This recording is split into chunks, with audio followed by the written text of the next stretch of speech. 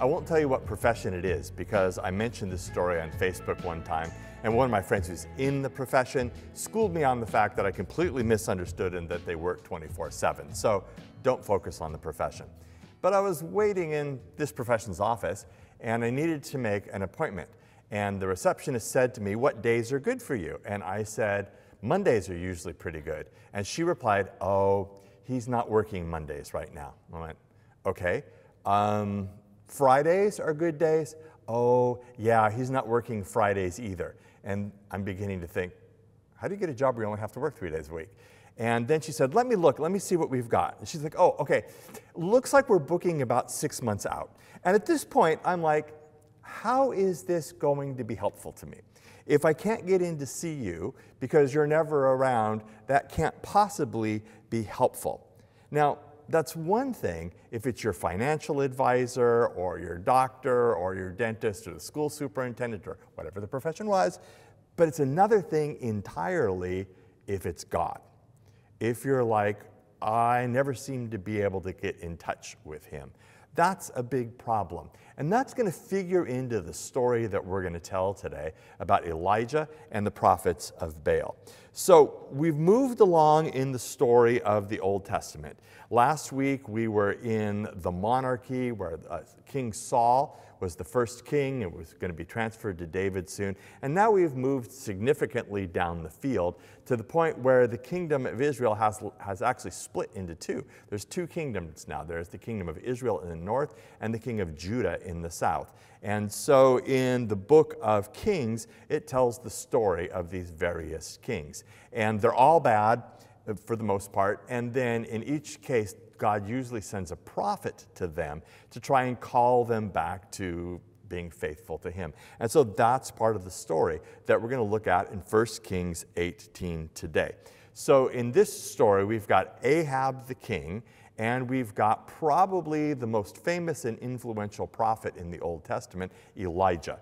In fact, he's so important that Jews to this day save a seat at the Passover Seder for Elijah, just in case he shows up. So we're going to pick up the story in 1 Kings 18, verse 16. Ahab went to meet Elijah. When he saw Elijah, he said to him, "Is that you, you troubler of Israel?" "I have not made trouble for Israel," Elijah replied, "but you and your father's family have. You've abandoned the Lord's commands and have followed the Baals. Now summon the people from all over Israel to meet me on Mount Carmel, and bring the 450 prophets of Baal and the 400 prophets of Asherah who eat at Jezebel's table." So Ahab sent word throughout all Israel and assembled the prophets on Mount Carmel. Elijah went before the people and said, "How long will you waver between two opinions? If the Lord is God, follow him. But if Baal is God, follow him." But the people said nothing. So Ahab is the king, and he thinks Elijah is a pain in the neck. He thinks Elijah is a pain in the neck because Elijah keeps prophesying against Ahab. And Elijah says, "I'm not the problem, you're the problem." And part of the problem is that Ahab has married Jezebel, who, comes down through history as an evil woman, and she probably was. She was a foreign princess, and she brings her foreign gods with her into Israel. And in order to keep the peace, the king has promoted worshiping these foreign gods also. And this causes an issue among God's people. I mean, in the Ten Commandments, it says, "You shall have no other gods before me." And God has made a covenant with his people, a sacred promise that they will be his people and he will be their God.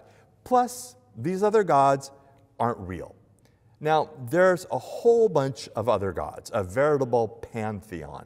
But the most important in Israel at this time are the ones that are mentioned, Asherah and then Baal. And we're going to kind of leave Asherah alone for right now and just talk about Baal because he's the preeminent one. Baal is simply the Semitic word for Lord. It's a generic word. And it gets mixed up with other words and actually comes down to us as Beelzebub, which means Lord of the Flies. And Beelzebub comes up a lot in other literature and notably in Bohemian Rhapsody. But it all comes from this word for Lord, this other god. Now, both Baal and Asherah are fertility gods. So fertility can go a couple of different ways. There's the fertility like what you're thinking, but probably even more importantly in this context, it's actually about the fertility of the land. So these are also weather gods because they're entirely dependent in this part of the world on rain. They don't have a whole lot of lakes. They don't have a whole lot of rivers. It's got to rain in order for them to have crops that will grow. Israel is dependent upon that. And right now, they're going through a drought. And so the God who can provide rain is incredibly important. In verse 21, Elijah went before the people and said, "How long will you waver before two opinions? If the Lord is God, follow him, but if Baal is God, follow him." But the people said nothing. So this is the setup of the story. You have two competing gods or groups of gods, and he's saying to the people, you've got to make a decision. You can't have it both ways. They hadn't really left God, but they hadn't totally committed either. They're kind of trying to hedge their bets. Now, we're familiar with that. We might not necessarily be tempted by a fertility god or tempted to follow the god of fire, which Baal was also, but there are definitely other gods that we try to follow. There's the god of wealth. There's the god of youth. There's the god of escapism. And we don't necessarily follow them to the exclusion of following Jesus. I mean, I like Jesus, but I also dabble a little bit with astrology, or I like Jesus, but I really kind of worship the god of money. And so we kind of end up on the fence. It's like we're trying to do two different things, but the problem is you can't serve two gods, and you can't really follow two very diametrically opposed philosophies at the same time. And our behavior, the choices that we make, the gods we decide to follow, matter to us personally, but it also matters to the cause of Christ in the world. So, verse 22, then Elijah said to them, "I'm the only one of the Lord's prophets left, but Baal has 450 prophets. Get 2 bulls for us. Let Baal's prophets choose one for themselves, and let them cut it into pieces and put it on the wood, but not set fire to it. I will prepare the other bull and put it on the wood, but not set fire to it. Then you call on the name of your God, and I will call on the name of the Lord. The God who answers by fire, he is God." Then all the people finally weigh in and say, "What you say is good." So Elijah's setting up this contest. And part of it he has, put in favor of Baal because Baal is supposed to be a god of fire.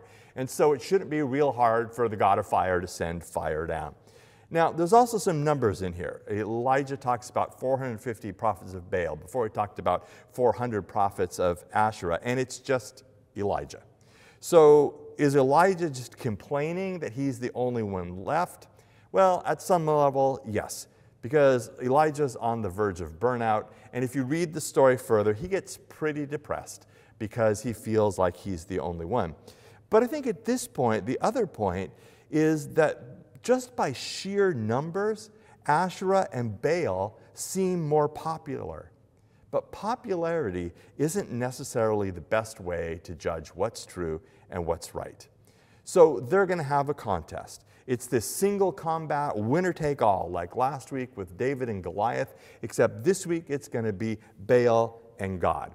And now the people answer back. All of a sudden they come alive. They're like, okay, this sounds good to us. We can't really figure out who we want to follow, so let's see who produces results. And this is an important point, and we'll also return to it a little bit later, because the Israelites kind of practice a practical rather than theoretical monotheism. In other words, the only God who counts as real is the one who acts. The one who has power to help his people, that's the God who must be real. If they can't really help, then what's the point? Ain't nobody got time for that. So they're looking for the God who actually works. Verse 25, Elijah said to the prophets of Baal, "Choose one of the bulls and prepare it first, since there are so many of you. Call on the name of your God, but do not light the fire." So they took the bull given them and prepared it. Then they called on the name of Baal from morning till noon. It's a long time. "Baal, answer us," they shouted. But there was no response. No one answered. And they danced around the altar they had made. At noon, Elijah began to taunt them. "Shout louder," he said. "Surely he is a god. Perhaps he's deep in thought, or busy, or traveling. Maybe he's sleeping and must be awakened." So they shouted louder and slashed themselves with swords and spears, as was their custom, until their blood flowed. Midday passed, and they continued their frantic prophesying until the time for the evening sacrifice. But there was no response. No one answered. No one paid attention. I mean, there's this picture of the desperation of the people to get Baal to act. It's sort of funny, but it's also sort of tragic. They start out calling on his name, and then they shout, and then they dance around, and then they start cutting themselves with swords and knives. Why? To try and get their God to pay attention. That's why Elijah mocks them. And this is part of the problem with other gods, whether it's the Greek gods or the Roman gods or the ancient gods of the Near East. They're all kind of self-centered. They are there for you to serve them, but not there to help you. Our God, however, is the God who continually gives himself to his people. Our God is the God who promises never to leave them. Our God is the God who promises to pay attention and to listen. Our God invites us into a relationship where he cares for us and seeks our good. And if you think about our lives or the people that we know, how desperate we become when we follow other gods. I mean, I think of people that I've known who will stoop to amazing depths to keep ahead of the mountain of debt they've created trying to keep a lifestyle that they can't afford. I think of people who get strung out on drugs. I think of people who will abandon their families in order to pursue the God of happiness. And nobody ever starts out going, "I'd like to lose all my teeth and live on the street and steal from people to survive." Or, "I really hope I end up ruining the lives of everyone around me and my children hate me." But too many times we end up in those places out of the desperate way we become when we're trying to serve other gods. We end up doing some crazy stuff to chase the gods of our lives. And that's what they're doing. They're doing crazy stuff, just trying to get their God's attention, and nothing happens. No one answers. No one pays attention. Baal may claim to be the god of fire, but he has no fire when it's needed. His promises are empty. So now you need to feel the tension of the time. The day is over. There's not much time and there's not much sunlight left. And this heightens the tension. Verse 30, then Elijah said to all the people, "Come here to me." They came to him, and he repaired the altar of the Lord, which had been torn down. Elijah took 12 stones, one for each of the tribes descended from Jacob, to whom the word of the Lord had come, saying, "Your name shall be Israel." With the stones he built an altar in the name of the Lord, and he dug a trench around it large enough to hold 2 seahs of seed. He arranged the wood, cut the bull into pieces, and laid it on the wood. Then he said to them, "Fill 4 large jars with water and pour it on the offering and on the wood." "Do it again," he said, and they did it again. "Do it a 3rd time," he ordered, and they did it the 3rd time. The water ran down around the altar and even filled the trench. So what Elijah is doing here, I think, is he's making sure they know that this isn't a trick. I mean, he thoroughly soaks down everything, so it would not naturally catch on fire. Verse 36, at the time of sacrifice, the prophet Elijah stepped forward and prayed, "Lord, the God of Abraham, Isaac, and Israel, let it be known today that you are God in Israel, and that I am your servant, and have done all these things at your command. Answer me, Lord, answer me, so these people will know that you, Lord, are God, and that you are turning their hearts back to them." What an interesting prayer. If I was Elijah and I had put myself out like this, I might have prayed, "God, I've sort of got out on a limb here for you. Don't fail me now. Show them that I was right." But that's not what Elijah prays. What Elijah prays is that it would be known that he is God. And that's a lot different from, "Let them see that I was right." He wants them to see that God is the real God, And then he also prays, and let them see that I'm your servant. There's an interesting thing going on there, I think, because people have basically been asking Elijah, why should we listen to you? And so he wants to demonstrate that God is real and that he's God's faithful representatives, using words sometimes and sometimes not. There are all sorts of people that we come across who ask, why should I listen to you? I can see, we hope that the answer would be, I can see by the way that you live that God is real. So that's what we're hoping for, and that's what Elijah is hoping for. Verse 38, then the fire of the Lord fell and burned up the sacrifice, the wood, the stones, and the soil, and also licked up the water in the trench. When all the people saw this, they fell prostrate and cried, the Lord, he is God. The Lord, he is God. So contrast all the histrionics of the Baal worshipers who got no action and the simple prayer of Elijah, which God answered.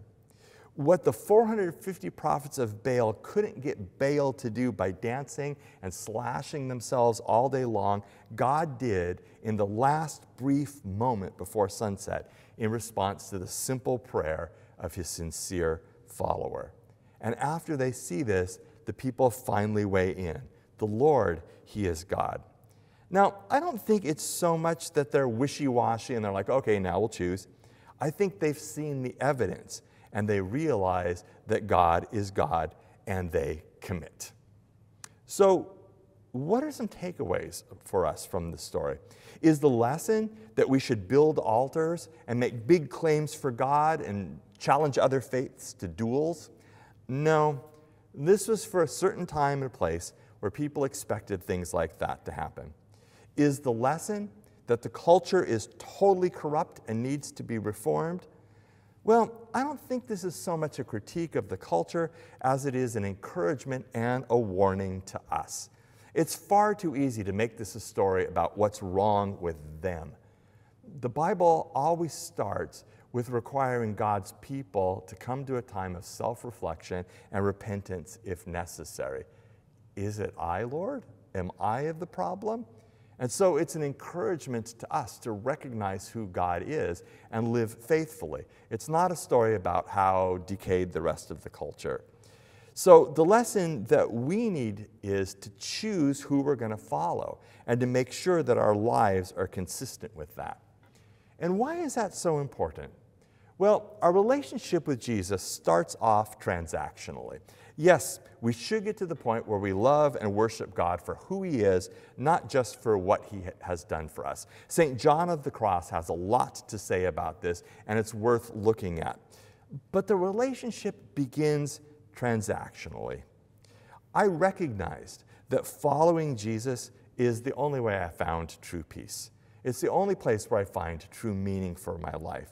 It's the only place that I find real hope and real joy. Nothing else I've ever found provides that. None of the other gods provide those things. They all overpromise and underdeliver. It's also important for us to choose and be authentic in how we live our lives because of how it affects other people.